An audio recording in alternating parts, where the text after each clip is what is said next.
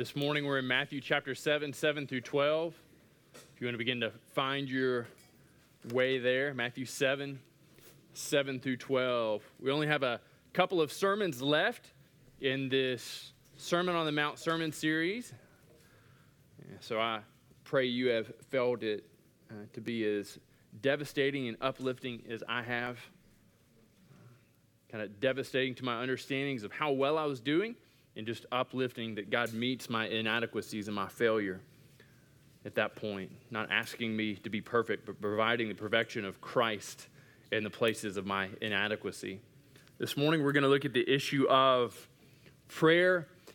And just know that when we come into this, many of you have probably heard some of these verses. You've heard them for a number of years, and then you've heard them used in a number of different ways. And so for some of us, it's going to come at it from a slightly different approach. And so there are some things that maybe you have understood about prayer. And so this morning you're going to hear some things and say, well, that's not what I've heard before. And how does that work? And so I want to make sure that we are asking good questions of the text, okay? That we're reading the text well. And that's something that each of us has to do every week. Anytime somebody speaks and they give you an explanation of how this works out, you also are charged with reading carefully and asking, is this wise, or is this person just a no-talent hack that's told me something that's ultimately false? And that's something that each of us as Christians are charged with each and every time we hear someone speak the word, okay? And I'm not saying that I'd like many of you to come up to me at the end of the service and say you're a no-talent hack, although certainly some of you might. Certainly the ones that didn't laugh at that. There you go. Let me read 7 through 12, and then we will walk through. Jesus speaks, and he says, "Ask, and it will be given you. Seek, and you'll find. Knock, and it will be opened to you. For everyone who asks receives. The one who seeks finds. The one who knocks, it will be opened. Or which one of you, if his son asks for bread, will give him a stone? Or if he asks for a fish, will give him a serpent? If you then, who are evil, know how to give good gifts to your children, how much more will your Father who is in heaven give good gifts to those who ask him?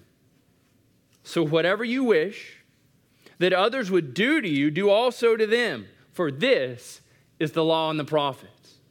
So Jesus begins with this kind of emblematic, this really well-known statement on prayer. Just kind of, ask, seek, knock. And it seems to be that what he's saying is, if we'll do this, if we'll enter into this process, then God will give us those things that we're asking for, those things that we're seeking for, and he will open up the door that we are knocking on. But let's look at it. One of the things we recognize most readily is that what Jesus is describing here is not just a one-off request. The way this is structured, the way that we look at this, the way that we understand this, and see how Jesus originally structured it, and Matthew recorded Jesus' language and structured it so that we would understand that one of the things he's talking about is persisting in asking. Persisting in asking. And so it's not just enough to go up and say, hey, Zach, would you do this? And Zach hears my request, and he thinks about it, and he says, no. But it's more like this. Zach, would you do this? Zach says, no. Zach, would you do this? Would you consider this? Zach says, I don't know. You're certainly continuing on this strain, aren't you? And I say, Zach, hold on a second. Would you do this? Perhaps it's the emphasis that I'm not employing correctly. That's the reason you're not doing it. And so we recognize that one of the things he's talking about is persisting in this behavior. Oftentimes, the way our prayer works, if we're not in an emergency, man, our spouse, us, our kids, our job, something is in jeopardy or in peril. It's like this addition, this infusion of strength and urgency to our prayer. And we stay and we continue to pray in this moment because we are so taken that this thing has to come to be, right? We're sick. Our spouse is sick. Our finances have completely crapped out. We have nothing left. Our health is gone. Our job is gone. Our confidence is shaken. And in that moment, we stay and we continually pray until the situation changes. this is the normal pattern of prayer for a Christian, not just for an emergency situation. The normal pattern of prayer for a Christian is persisting in prayer. We can constantly find ourselves over and over and over again praying to God. This is the pattern of prayer. It's not this thing we do for 2 or 3 minutes before we accidentally fall asleep at night. God, I just thank you for my day and all the things that you've done to... Oh man, it's a long day. That's not how we pray. It's not this morning prayer of waking up and finding ourselves competing against this clock where we say, I've got 30 minutes before I have to be in the shower, because then I have to be dressed, because then I have to eat breakfast, because then I've got to get on the road, and then I've got to sit in traffic. Prayer is this thing that we persist in. It should be the very manner of the way that we live our lives. It is this ebb and flow of our relationship with Him where we consistently find ourselves communicating with God. He says, pray, ask, and it will be given to you. Seek. And so we see this idea that matched with this communication to God, this command from Jesus that we ask of God certain things, is also paired this idea that we are to go and to seek it out. That met with this idea that we are asking Him for things, we are moving in line with this. Our requests are also matched with our behavior. We are patterning our heart, the things we do, the way we spend our money, the way we spend our time, the communication we have with others. We are actively seeking the things that we're asking for. And we're knocking. You see how he's describing this pattern that's not just kind of this laissez-faire attitude. He's not describing passivity on our part, but he's describing activity on our part. Now, the amazing thing about this is that the asking, the seeking, and the knocking is in no way our bringing these things to be, right? And so none of us are, or hopefully none of you are under the mistaken assumption that when we are doing these things, we are making them happen. Is if God's up there in heaven and He says, man, Zach just won't shut up. He just keeps asking. He just keeps seeking. He just keeps knocking. Go away. We're closed. The light's off. There is no more candy. Leave me alone. I guess He's not getting the notion. I guess I'll let Him have it. We cannot force these things. This is why over and again in these, Matthew is recording these things in the passive, giving us the indication that it is God's movement that answers our prayer. It's God's movement that brings to be the things we are seeking. It's God's movement that opens the door that we desire to have open. But yet many of you this morning have prayed for things that you have not gotten. You have persisted in prayer. You have ardently sought after these things, and you've knocked until your knuckles are bloodied, but you have not received it.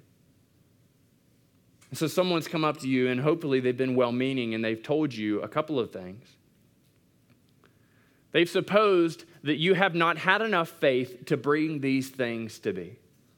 So they said, friend, the reason you don't have the things you ask for is simple. You don't have enough faith. And that can be incredibly wounding. Our spouse is sick, she dies. Our child is sick, they die. Our job's on the chopping block, we lose it. Late making our house payments, we lose our house.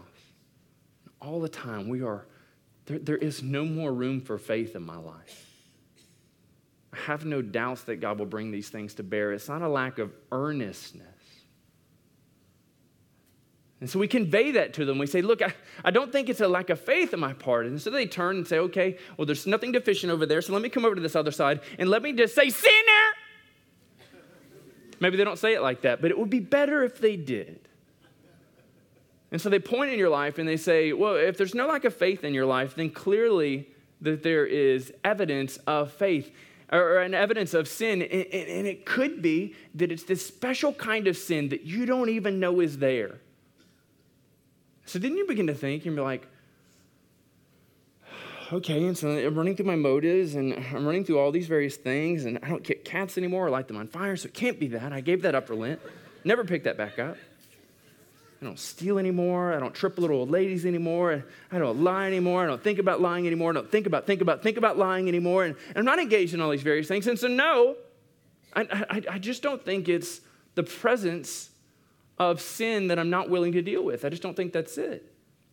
And so we evaluate, we ask other brothers and sisters come into our lives, and they look at us and they say, no, it doesn't seem to be an absence of faith. No, it doesn't seem to be a presence of sin. And so what do we do with it in the midst of these? Well, we recognize that everything we ask for, we are not going to get. This is so hard for us. And I don't think you can understand this until you've seen a little kid ask for something that you know you can't give them. Dad, can you give my pocket knife? I just want to run out back and cut something really quick. No. Can I shoot the gun by myself in the house? Both of those things are wrong. But it would be fun. I like that. No. I have to recognize also that there are things that we ask for that are not bad things. They are good things. It is good that our spouse not die. It is good that our child live. It is good that we not lose our job. Those are good things. It is good that harm and danger not befall those we care about or those we don't. But we are not omniscient. We don't know the future. We don't know what our afternoon is going to bring. And it could be that God is allowing those things to move and happen in your life to keep you in this place of needing Him. That's hard to hear. So we struggle with anxiety. We struggle with fear. And in that moment, God is moving and shaping our heart, allowing the crucible of life to keep us in this place where we are needful. And He knows that if He were to give us this thing that we ask for, we would stop needing Him, stop pursuing Him, because we had finally attained the thing we had set the highest value possible on. But still He calls us to persist. Still He calls us to stay. We don't receive not because of the absence of, or the presence of sin or the absence of faith, but we don't receive because it is not what He has for us. So all the various things that we would run through and think of these things and why am I not getting them? It could be that there is sin. It could be that there's a lack of faith. But it also, and very likely in many instances in your life, will be simply because that is not what He has for you. So what do we do then? What do we do then with verses that on a plain reading of it simply says, ask and it will be given you, seek and you'll find it. Matt, what do I do with what seems to be a promise? Well, with what seems to be a clear communication that if I do this, God will do that over here. Well, one of the things that's helpful, and you'll see this if you attend these seminars on how to read the Bible and how to read it well, one of the most important things you can do, no matter where you're studying Scripture, is seek to establish the context. Because the context is, and so if we take a verse and we just kind of rip it from the context, and I say to you, ask and it will be given you, you're like, I'm taking that to the bank. I'm just taking that to the bank. I'm going up to the Lamborghini dealership, and I'm asking for this Lamborghini that they're now in the process of building self-healing cars. And so that sounds great to me. I've got some engine trouble with my own, and Toyota's not interested in that. And so what do we do with these verses? One of the things we have to seek to establish the context. And the context from which Matthew 7:12 comes not just from the surrounding context of the verses, but it finds itself nestled amidst this Sermon on the Mount. And so when we begin to ask ourselves, what are the things that God has highly valued, starting in Matthew chapter 5 and running through all the way through chapter 7, what are the things He has valued? What are the things He has told us to seek? We find in that there is really only one material possession due to us. And that is in the example that the Lord uses of the Lord's Prayer, and it is give us this day our what? Our daily bread. The idea that just enough to make it through today on. Not enough for tomorrow, not enough for next week, but give us enough that we can make it through this day on. And that is the only thing within the entirety of the Sermon on the Mount that he tells us provisionally in terms of material needs. And so then we're going to ask the question, okay, then what things has he highly praised and lauded that we should then pray for? And what I think in terms of what is the application, what is the it that we will receive, what is the it that he tells us to pray for, what is the it we're to ask for, what is the it that we're to seek, and what is the it of that door that we're supposed to be knocking on? It is the totality of all those things described within the Sermon on the Mount. And so we find ourselves moving and asking for things that we cannot bring to bear in our own lives. Looking back at Matthew chapter 5 and verse 3, he said, "Blessed are the poor in spirit." This is what he desires for us to pray for, and this is what he gladly brings to be flourishing in our hearts. This is what he says, persistent. This is what he says, pray and don't stop praying for these things. But man, you sit here this morning and you have to say, this is too much. See, I really want the Christianity that's just much easier, that just kind of brings me into salvation and just takes care of me over the course of my life. And when bad things that are too much for me to handle come up, then I want to be able to offload those to the big guy and know that he'll take care of them. Christianity has nothing to do with smooth and easy living. It is taking up the cross of Christ, suffering daily and seeking him eternally. The things we pray for and persist in seeking, that we would be poor in spirit, that we would be those who mourn, that our own personal sin, when I take in and I apprise how wretched I am, how I speak to my wife and speak to my kids, and the thoughts that are within inside me would break my heart. And I would mourn, that I would weep. I need to pray for that. He says, blessed are the meek, that anytime pride wells up in me, that I would pray against that, and I would stay in that, and I would seek to be humble. And I wouldn't seek to put myself in places where people would praise me, but they would praise him. And I consistently, constantly, over the course of my life, have to be found praying, seeking, and knocking for this. Blessed are those who hunger and thirst for righteousness. That the manner that I live my life will be so and will be changed and will be forced and directed towards seeking to bring righteousness in me everywhere. I want no part of my life that is cordoned off for righteousness. Oh, God, you don't understand. It's deer season, and so you can't have righteousness right now. Oh, God, you don't understand. This TV show's on. You can't have righteousness right now. That my life would be open, that it would be stripped, that it would be bare in every area, an inch, and every nook and cranny of my life would be filled with his righteousness. Then instead of hungering to be satisfying in self, whatever that is, whatever brings satisfaction to self, that I would only ever be satisfied with his righteousness, and that I would crave it every single day. It says, blessed are the merciful, for they shall receive mercy. How much mercy do I want to be seen delivered and brought on those I dislike? I want mercy for me. I break the law, I do something wrong, I want to find a way I can get out of it. I get pulled over for speeding, knowing I'm speeding. What do I want to say to the officer? But no, asking him or her this, it makes them more inclined to write a ticket. What do I want? Is there any possible way I could get off with a warning? Learning in college, don't ask that question. If you can conjure tears, do that. It seems to be odd in a man, but somehow more socially acceptable in a woman. Channel that. And we want mercy for ourselves, but we don't want it to those who wrong us. So in this, we have to pray to God. We have to persist in the prayer and seeking and knocking. God, make me a person who is merciful. God, make me a person, verse 8 of chapter 5, who is pure. God, make me a person who is a peacemaker. And then God, make me a person who is worthy to suffer persecution for righteousness' sake.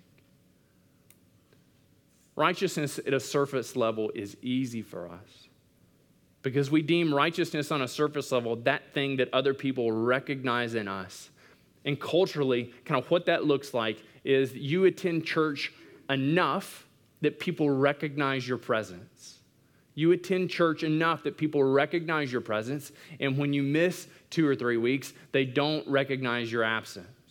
And culturally, that's what we kind of say. We make this assumption that if somebody comes to church, they're involved with church or a civic enterprise, that they're righteous. But the type of righteousness in Scripture sees us standing for God and willing to suffer for that righteousness. Willing to lose our jobs, willing to lose our family, willing to lose our good standing in community. We recognize this is not normal. This is not natural. This is not something I wake up in the morning and wake my wife up and be like, today's the day I get to suffer for righteousness. Mainly because she's not a morning person. But also I don't sing in the mornings. But this is not kind of our normal pattern of being in life and flow of being a Christian. Why? Because we found a niche in Christianity that is socially acceptable, that is normal, and it is a pace that we can keep without God. We only want God's intervention in the extremes. We don't want his involvement in normative day-to-day life. If that is the pattern of Christianity you've set, then I would challenge you today and say, are you really a Christian? There's only one way to be a follower of Christ.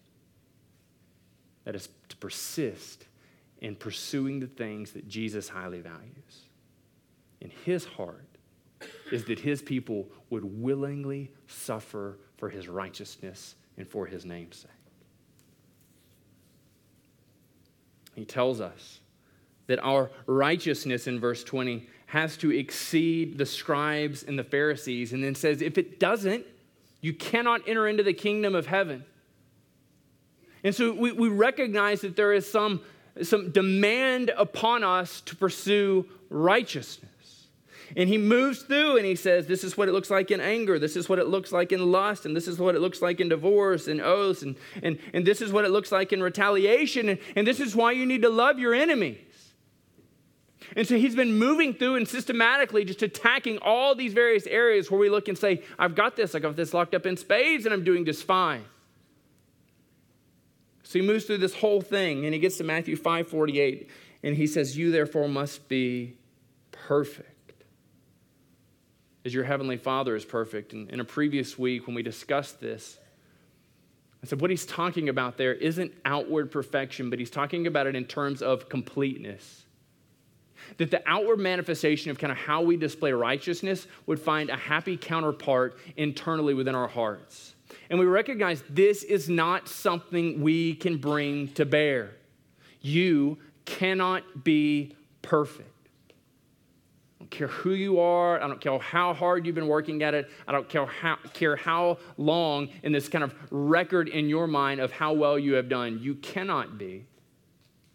And so the call on this is that God would fully transform our hearts, that our inward being would crave and desire righteousness, and we will not desire it in and of our own being.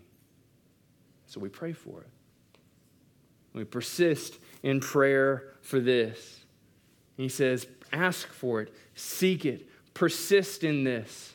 Stay in this mode of praying for these things, and God will bring it to you. It's not enough to wake up in the morning and say, God, help me to be holy today. It's got to be the pattern of every moment of our lives is persisting and staying in this dedicated prayer and seeking of God. And if this is the manner and course of our life, and I would tell you that this has to be the manner and course of every Christian's life, not just the fanatics, not just the ones who get to stand in front of you and compel you to do this, but this has to be the manner and course of all of our lives. So if you will do this, God will meet you there. He will bring to you meekness. He will bring to you humility. He will bring to you purity. God will break your heart for things formerly you accuse people of being silly in thinking to be what it looks like to pursue righteousness. If you persist, if you stay the course. We have to trust him. He tells us in verse 8 of chapter 7 that everyone who asks receives, and the one who seeks finds, and the one who knocks, it will be opened. This is this great deal that God tells us not only do we have to persist, but we have to trust that he will bring these things to bear. If you are earnestly seeking God in his righteousness, he will bring these things to bear in your life. And so the question then becomes, what of the non-believer? Because it says everyone who asks for these things receives. What about the person who doesn't believe in God? And what I would say simply to that is the non-believer is not praying for righteousness. Because to pray for righteousness is to have this understanding that only God can breed and create righteousness. So if they find themselves desiring and delighting in righteousness, in meekness, and in humility, it could be God stirring in their hearts. And so he's calling them to himself. And so their prayer in that vein is not selfish. God, help everybody to see me and what a meek and amazing person I am. But it's God shaping and transforming and changing their desires and helping them to line up within his word and will instead of those things that we deem socially acceptable and normative. So he moves through and he gives us this example. So he's told us if we ask for these things, they'll be given to us. He says everyone who asks for these things gets these things. And then he goes through and he's going to give us a couple of examples that kind of hedge on the side of ridiculous. So imagine that Jesus was kind of in this room and he looks around at you and he says, say you have some family relationship, and you don't have to have kids to understand this, but he says, which one of you, if his son asks him for bread? So Jesse's my son, and he says, Dada, could I have some bread? And I say, yes, boy. Come here, slugger. Come on. And so he comes over, and I'm just like, all right, what do we got around here? And I just like, whammo! And slam him upside the head with a rock. He's like, Dada, was that bread? I'm like, that's bread, boy. And so he's asking this question, he says, which one of you would do this? Everybody says, we're talking like all practical jokes aside. Jesus is like, yes, of course. He said, none of us would do this. Your son's hungry. He desires bread, and so you're not going to give him a stone. Jesus says, okay. What about if he asks for a fish? And in all honesty, I hate snakes. I think they're vile, and people that like them just really don't make sense to me. And so Jesus says, what if somebody asks for a fish, and they're prepping to receive this fish, and you just throw a snake at them? Anybody in this room that would do that? And they all look around, they're like, it was only one time, and it was a joke. It was a joke. I told her it was a joke. And so the answer is, of course, no one would do this. Your son is hungry. He's gotten bread. Your son is hungry. He's asking for fish, and which one of you would give him something that could harm him, could bring damage to him, would make him not trust you? Jesus says, look, you answer affirmatively to this. And so let me ask you this question. If you then, who are evil, if you know how to give good gifts to your children, how much more will your Father in heaven give good things to those who ask him? So he takes this crowd and he says, look, of your own admission, you say that you would move to give good gifts to your kids. And they're like, yes, we give the bread, we give the fish. So you need to understand something in terms of how incredibly good God is, how incredibly great God is. You are evil. So if we have this line and we have the goodness of God on this side and we have kind of man's position on this side, we would say God is so incredibly good that he makes all of humanity look evil. So I don't think he's talking about in terms of here kind of original sin and being separated from God. I think he's talking about in terms of contrast. Much like Jesus said, if you want to follow God, then you have to love him and hate your mother and your father. He's not saying you actually have to hate them, but he's talking about in terms of contrast. God is so incredibly good. Imagine the most saintly, amazing, it's got to be a woman you know. Men get crotchety when they get old. Women get sweet. Imagine this most amazing woman you know. Now suppose that she's evil. That is the greatness of our God's goodness. That as sweet and amazing as she is, that to behold our God makes her to appear vile and evil. And the sweet, saintly woman that you know to bring good and welcoming gifts to you, They are vile and evil compared to the good gifts this God brings. And it's not just that he's this kind of high and removed deal. We read that he is in heaven. And so it's this picture that God is above all things, that he looks, he beholds all things, and he has the power and ability to bring these things to be true and real in our lives. But this God who is all-powerful has the ability to do these things. He's also described in this passage, in the song we sang earlier, as our Father. So this is the most amazing thing that you could ever imagine, to the 10th power and so much higher than that. And he is our Father. We approach God with the intimacy of familial relationship. He is our all-powerful Father. And it is this God whom, when we ask him, brings good gifts to bear in our lives. Let me just confess, and many of you know this, I don't know all things. Many of you don't know that. That's even better. Let's strike that from the record. I know all things. Moving on. Man, I'm frequently wrong. My kids would tell you that. My wife would confirm that. She can do that after the service. But I'm frequently wrong. But I'm always seeking to do the right thing. But because I don't know everything, there are occasions where I'm going to do the wrong thing. Because I'm fallen, there's times where I'm going to do the selfish thing. But by and large, I want to do right by my kids. I want them to grow up and not be psychopaths. I want them to grow up and be well-adjusted. I want them to grow up and to think of me and say, this is the type of godly dad and husband I want to be when I get older. And so I try and only bring good things into their lives, and I try and only give them things that are going to better them. And sometimes that's adversity. They ask for things, and I know they don't need them. And I know if I gave it to them, it could ruin them. I have a limited window into understanding how their little psyche works. I have a limited window in understanding kind of best guess of how things are going to pan out if I introduce the wrong thing at the wrong time to them. God is limited in no way. He is limited in no way. Not in capacity, not in his desire to bring goodness to you. He is limited. He is deficient in no way. So know this. When you ask for something and do not receive it, it could be that it's his goodness keeping you from experiencing something other than him.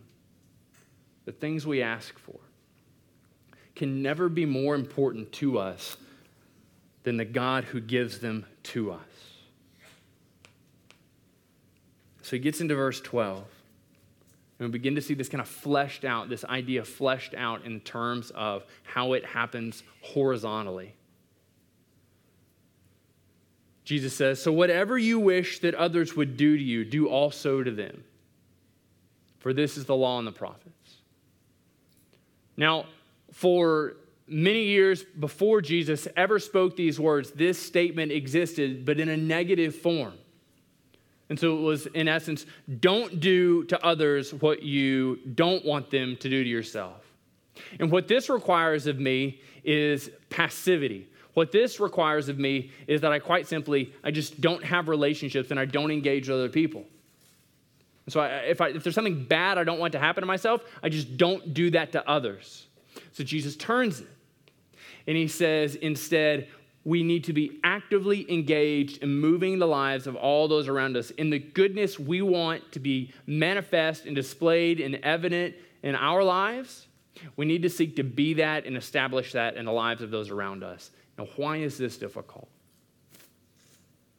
This is difficult because not everyone is as perfect as we are, right?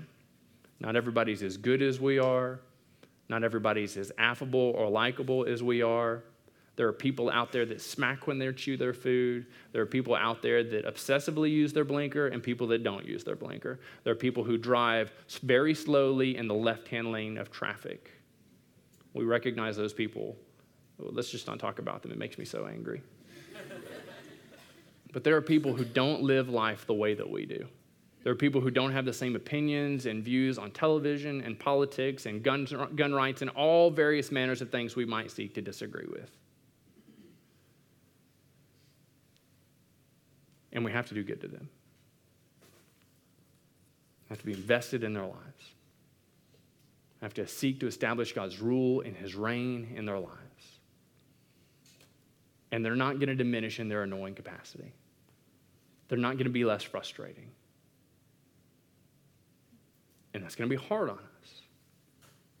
And this is why he said in the beginning, ask, and it will be given you. Seek, and you'll find. Knock, and he'll open the door. We have to be dependent upon God between our own relationship with him and be dependent upon God and persisting in prayer, especially when it comes to our relationships with those around us.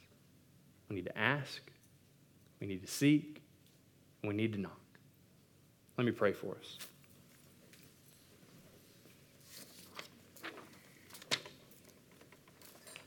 God, we come to you this morning recognizing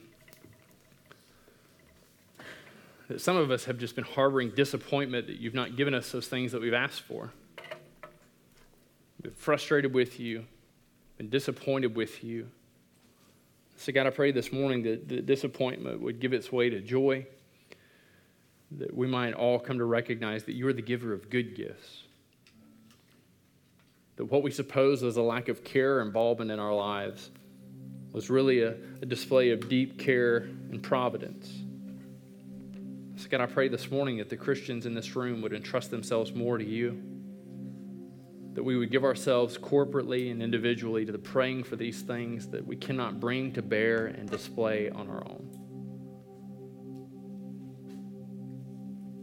And Father, I pray for the lost person in this room that doesn't know Jesus, that has not believed that Jesus came, that he lived a sinless life, that he died upon a cross to atone, to pay for my sins, those ways I have failed you, those ways that I have violated your character, and that Jesus rose again, overcoming sin and death, paying the penalty of sin and death for me, for them. God, the prayer they pray would be the prayer that you would gladly answer, a prayer for salvation. God, would you make us needy? Would you keep us humble? Would you lead us to consistently and constantly pray for those things that you delight in giving to us? And we submit these things, and we entrust these things in the powerful name of Jesus, for it's in his name we pray. Amen.